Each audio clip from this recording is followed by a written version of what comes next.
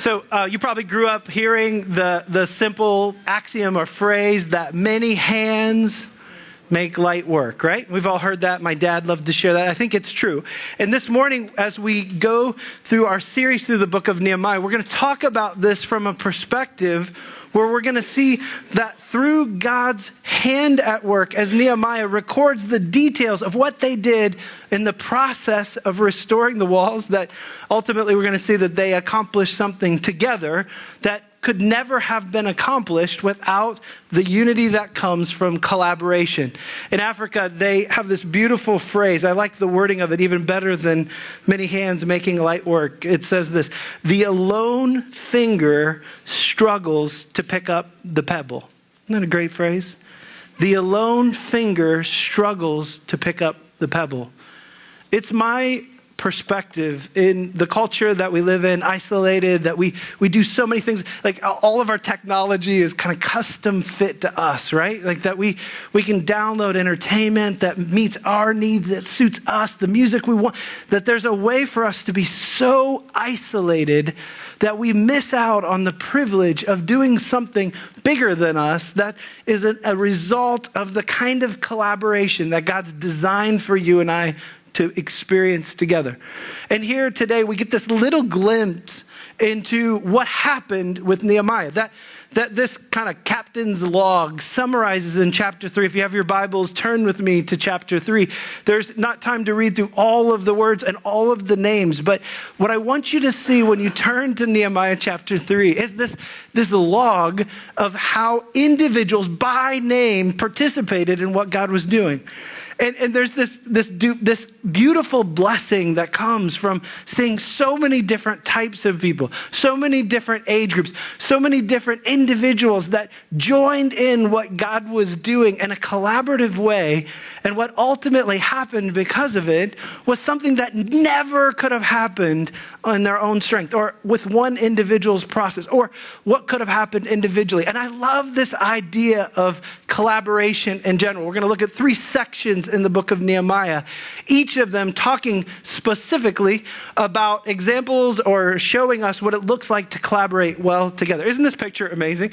You look at this closely. There's so much to appreciate about this picture. I love how intense the guys are, right? Like they're so focused. They're so in. And if you've ever rowed, look how close they are together. If you've ever rowed together in a boat that's that small, if you get this wrong, you're going to hurt each other, right? Like there's a component of this that these guys are going at it. They're so focused. I love the guy in the front. I think he's not going to get any suntan. But there's a component of this as you look at it that they're so focused. Do you even notice in the back that they have a couple of extra oars? I get this image like they're rowing so hard that if it breaks, we're like, we're good. We got another one in back, right?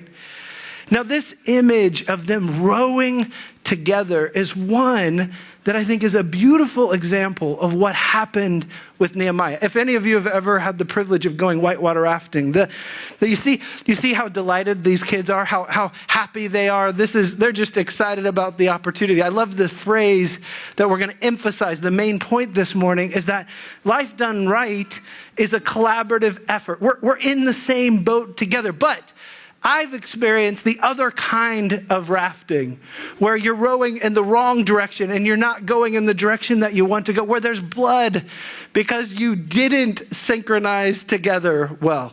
When we went on a West Virginia missions trip when I was a kid, I do missions trips all the time, don't I? It sounds. But when I went as a kid, I went to the New River. Some of you have been on the New River before. The water was particularly low. I was in high school at the time, and we had multiple boats. And in fact, the boat that was in front of us was full of younger students, and they were so paying attention to the guide when they were describing what they were going into. And some of the things the guide said were things like, today you are going to, there's a scale, 1 to 5, and today we're going to experience 5+ rapids because the water level is so low. It's going to be extremely dangerous. The guides knew from their experience that people had died in those waters doing the event that we were going to do. But as a teenager, I don't know why for me, but my boat, I can just speak for my boat. No one paid attention to anything that our guide said to us. So I think we just figured we're going to be fine. We'll figure it out. How hard could it be? They got the boat in front of us, looked just like these guys. Don't they just look so happy? And so we headed into the first rapid after we had gotten our briefing, and our raft looked like this. So now I'm serious when I say there was blood. I would say we might have lost an oar in the process. The only person that was still in the boat afterwards was the guide. All right, that was it.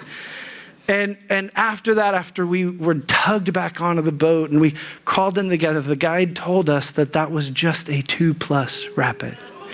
We had done what they called tombstoning, where the boat went straight up because we didn't row together. We just rowed through this event. And later on, I promise you that we took it extremely seriously. We listened, we rowed together.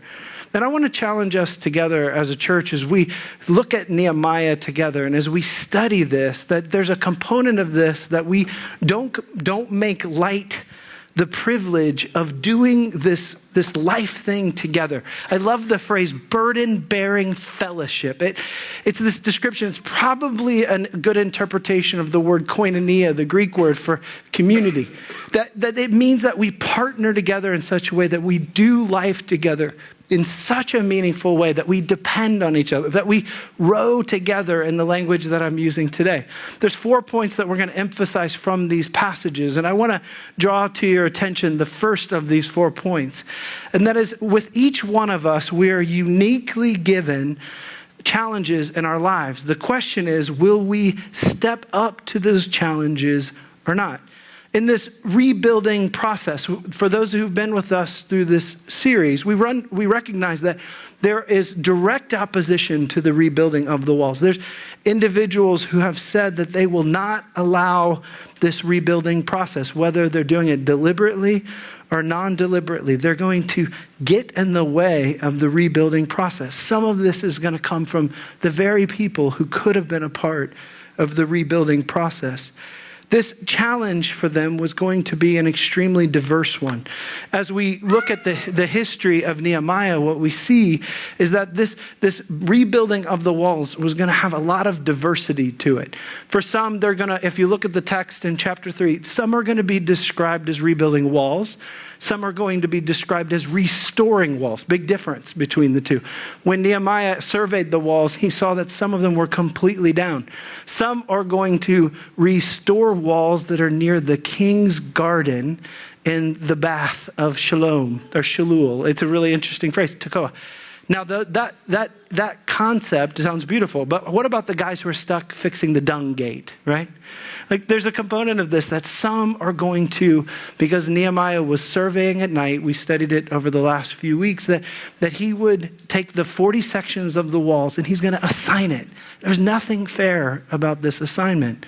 Some people are going to be responsible to do 2 sections of the walls. Some are going to be doing very difficult rebuilding. Some are going to be building across from their own homes. It's a complex effort. And I can't help but think that if I were there as a part of this, being called to participate in this rebuilding effort, that there might just be a moment when I start to compare myself with what other people have been given, right? That I might just find myself saying, well, I wanted to build that wall. I wanted to be a part of that experience. But instead, what happens is that in his detailed synopsis of what happened, in the captain's log afterwards, what Nehemiah does is he names names and he mentions people who were willing to engage in what God was doing. That some are going to rebuild, some are going to restore, some are going to repair. In the 40 sections, there is going to be a diversity of the task, but what we know is they rebuild this in record time. Can't help but think about the fact, though, that for some, their portion of the work might have felt painfully unfair. I think of Gary Larson, the author of The Far Side, when he has the cartoon that he draws where there's 2 deer standing up and they're talking to each other. And the one has a red circle birthmark right on his chest. And the one says to the other, bummer of a birthmark, huh? You think about your own life and you probably say, you know what, this isn't quite fair. later on, we'll look at this, that it's easy for us to say, God, you gifted me this way. I wanted to do that, but you've asked me to do this. And one of my favorite people to listen to is a speaker and a man by the name of Nick Vujicic. And Nick, if you've seen him before, you would recognize Nick because he was born without any arms or legs. And he, as a child, grew up with intense rejection. He wrestled ultimately with even taking his own life. And then a part of his testimony is that he becomes a believer in Christ. And what he starts to do then is travel the world sharing a message of hope. I was inches away from Nick when he was sharing, when I was a youth pastor in California, just messages of love and affirmation to students who are growing up in a very affluent community that had so much going for them. And yet, because of his ability to accept what God's lot for him was, that he was doing this in such a way that it was so life-giving. I want you to hear a quote from Nick. He initially would travel and speak, and the title of his seminars were Life Without Limbs, is what it was called. And later he wrote a book that was called Life Without Limits. And I want you to hear, especially in the center of this quote, something that Nick had to say. He said, life isn't about having, it's about being. You could surround yourself with all that money can buy and you'd still be as miserable as a human can be. I know people with perfect bodies. This is ironic coming from him. I know people with perfect bodies who don't have half the happiness I've found in my life. On my journeys, I've seen more joy in the slums of Mumbai, in the orphanages of Africa, than in wealthy gated communities and on sprawling estates worth millions. Why is that? You'll find contentment when your talents and your passions are completely engaged in full force. I'm going to reread that. You'll find contentment when your talents and passion are completely engaged in full force. Recognize instant self-gratification for what it is. Resist the temptation to grab for material objects that the perfect house, the coolest clothes, or the hottest car, or if I just had X, then I would be happy. Syndrome is a mass delusion. When you look for happiness in mere objects, they're never enough. Look around and look within. In the middle of that statement so resonates with what we see in Nehemiah. You'll find contentment when your talents and passions are completely engaged in full force. It's part of what I believe God's wired us to do. In the Garden of Eden, they were working. They were working in such a way that they were joining in what God was doing. And there's a component of this, I believe it's what God has designed for us to do. That work isn't something that we strive to avoid or to fight against, but instead that on this side of the fall, there's a reality of the pain in our toil, but there's also the recognition that God has desired for us to not have to face everything alone, but we get to partner with him and we get to partner with one another. Ironically, in the text, there would be individuals that would look at this work and they would say that this work was below them. The way it's described here in the text, it says, and next to them the Tekoites repaired, but their nobles would not stoop to serve their Lord. I love that Nehemiah is pointing out that this is God's work that he's participating in, and that there's some individuals that would choose to say, this is below me, right? Like I don't even need to do this work. And it reminds us that there's this component of the rebuilding of those walls. And when I look back at this, of the rebuilding of those walls, that for some it might feel like it's insignificant work. For others it might feel extremely important. But in the bigger picture, when we're participating in what God's doing, we get to celebrate the completion of the whole, right? We get to join in the bigger story. Now, there's something else that I think Nehemiah shows us that is powerful, and that is our differences can make us stronger when we choose to collaborate well together. Unity amidst diversity is one of God's favorite methods of bringing himself glory. We see it time and time in Scripture. Like he said this, for just as one body in 1 Corinthians 12 has many members, and all the members of the body, though many, are one body, so it is with Christ.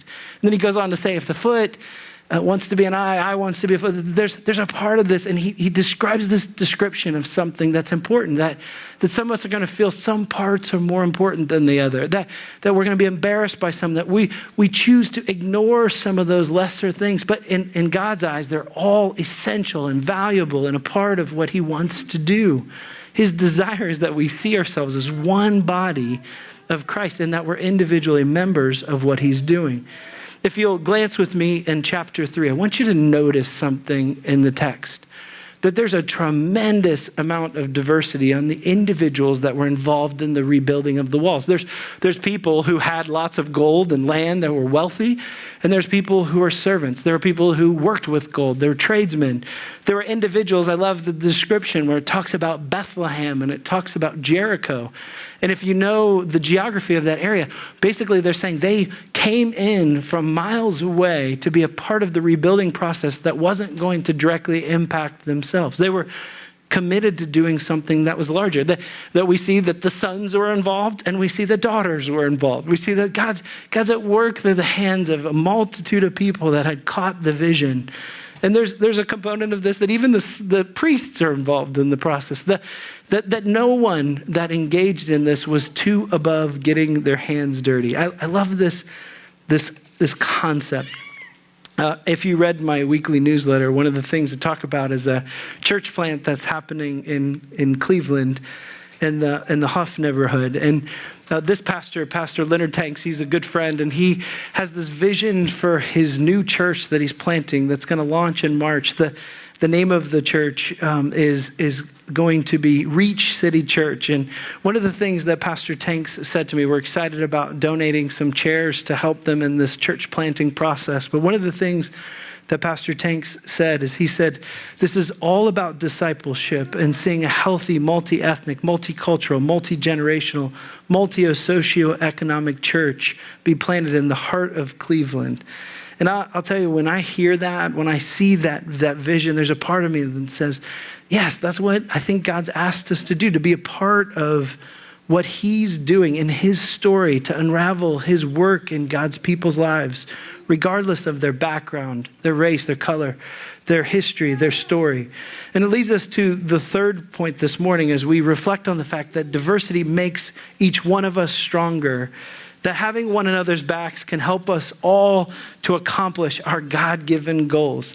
This description is beautiful. In Nehemiah chapter 4, what we see is the scenario where there's individuals now that are attacking the Israelites as they're rebuilding the walls. They're threatened by their strength. They're threatened by the rebuilding process.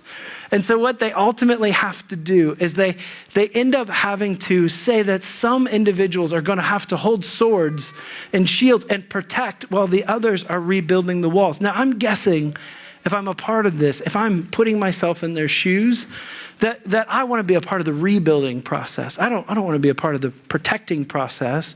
But what God ends up doing is he helps them all to understand that regardless of what role that they're going to play, they're going to be a part of what God's doing to rebuild the wall. So you may be someone who's doing a role that you didn't expect, but it's something that's beautiful. And literally, they're going to have one another's backs. Isn't that great?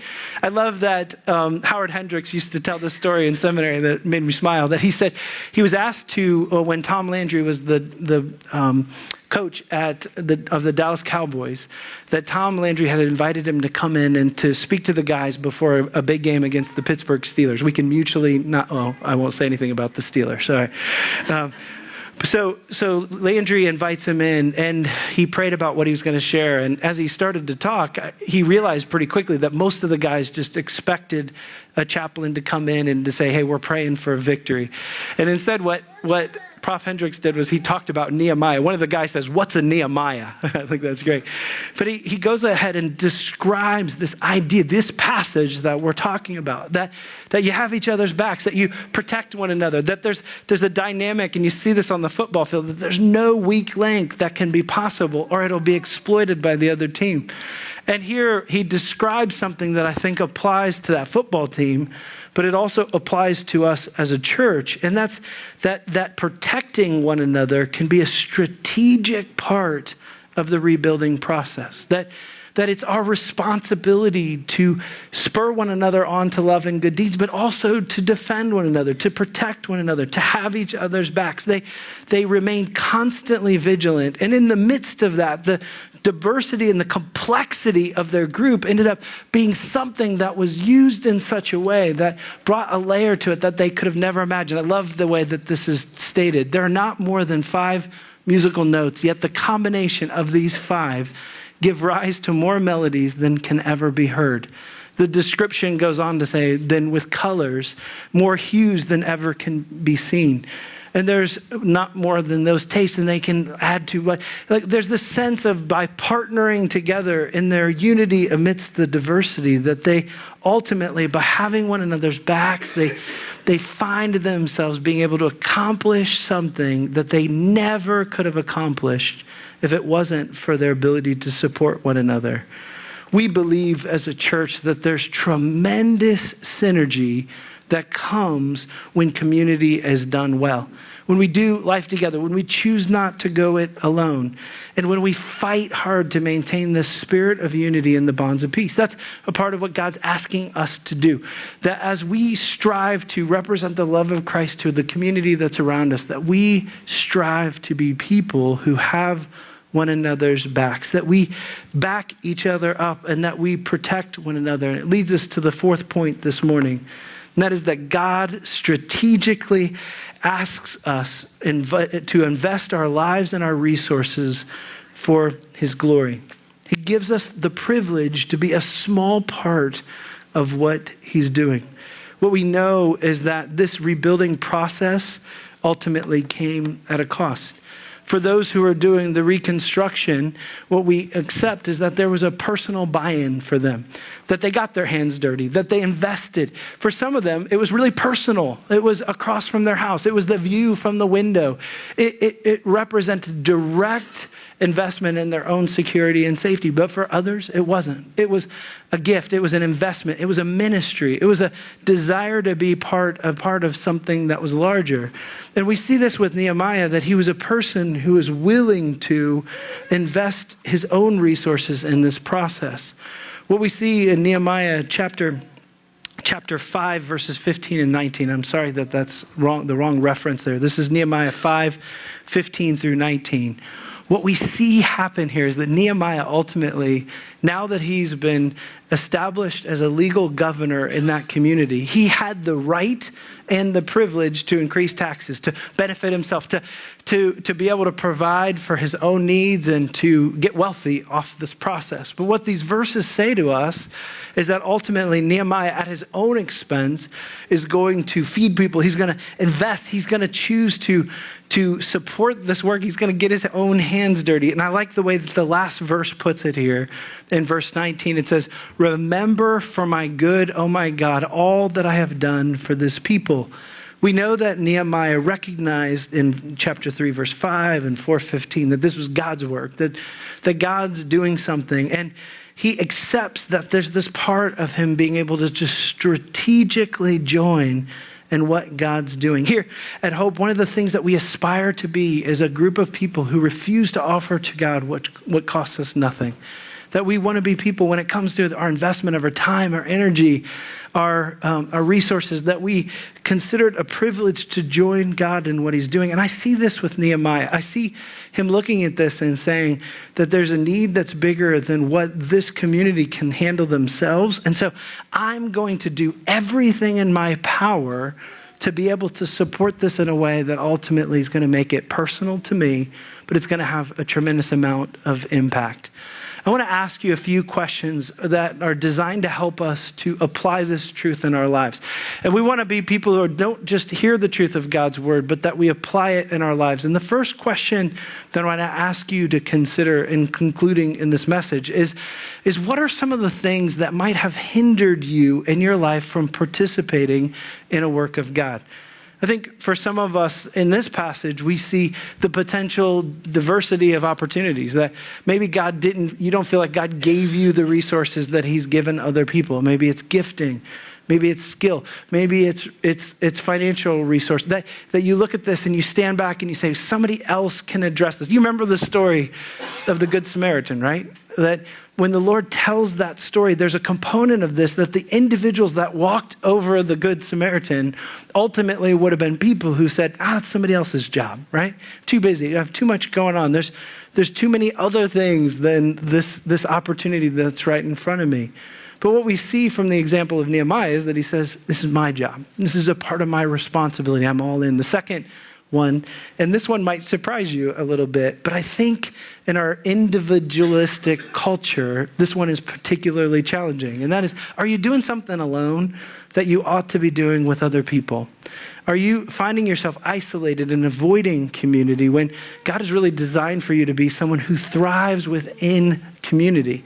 And I love, as we've gotten to know folks here at Hope, that there's people who love God's word, that have experiences that are beautiful, that have wrestled in their own life with understanding their relationship with Christ. And there's a part of that part of your story that I'd love for you to invest in others, whether that's through student ministries, children's ministry, whether that's just choosing to give somebody a phone call and say, hey, would you join me? Because I want to invest in your life. That's beautiful and that's powerful. For some of us, we're doing things alone that we ought to be including other people in. And then the third application point this morning is a simple question. What is God asking you to collaborate with him on? What is he at work in? What do you see him doing? How do you see him at work in? And what do you think God is giving you the invitation to join him in? Remember, what we believe is that Nehemiah both understood that this was God's work. He understood that God was doing something to restore his people to worship that fit in the history of Israel in a beautiful way, that ultimately God was doing a work that ultimately was fulfilling his promises to his people in a way that was profound. Nehemiah accepted his perspective on that to be a small part of the restoration process. I don't know where you see God at work. But what I'm guessing is that for some of us, we're like that individual that's trying to pick up that pebble by herself, that we're missing out on the privilege of partnering together with him as he's acting. And if we do that, I believe that we will have the privilege to have a front row seat in what God's doing to bring himself glory and honor. At the end of the day, I think Nehemiah radiated this sense of God's bigness because they were able to accomplish a task that never could have been done in their own strength. I want to be a part of that. And I want to challenge you in your own life to ask yourself the questions, what are those things that might be keeping me from having the privilege of being a part of what God is doing? And if it's because I'm disappointed in what he's asked me to do, I want to challenge you to prayerfully get over that and to ask him to really say, like Isaiah the prophet, here I am, send me. Lord, we love you and we thank you for your word. We ask for each one of us in this room that we would not be people who are hearers of your word, but that we are doers. I pray that as we look at this tremendous restoration that took place in Israel, that there would be a component for us that we are spurred on to love and good deeds through the action of these leaders and individuals who chose to get their hands dirty, to partner in what you are doing, to say, I'm all in, even if it's just my little fishes and loaves that I'm going to offer you. And I thank you for the example of leaders that chose to obey. I pray that we would reject any part of us that would say that ministry is below me, or I want to do something that's bigger, that's more special, that's more understood. That ultimately, what you've asked us to do is to walk within the gifting that you've given us, to respond and return to the King of Kings and Lord of Lords the very blessings that you've provided for us. We count that a privilege. We love you, Lord, and we think it's a tremendous honor to be invited to join you in what you're doing, to bring yourself glory and honor. And we ask as a church that your will would be done in our lives. In Jesus' name we pray. Amen.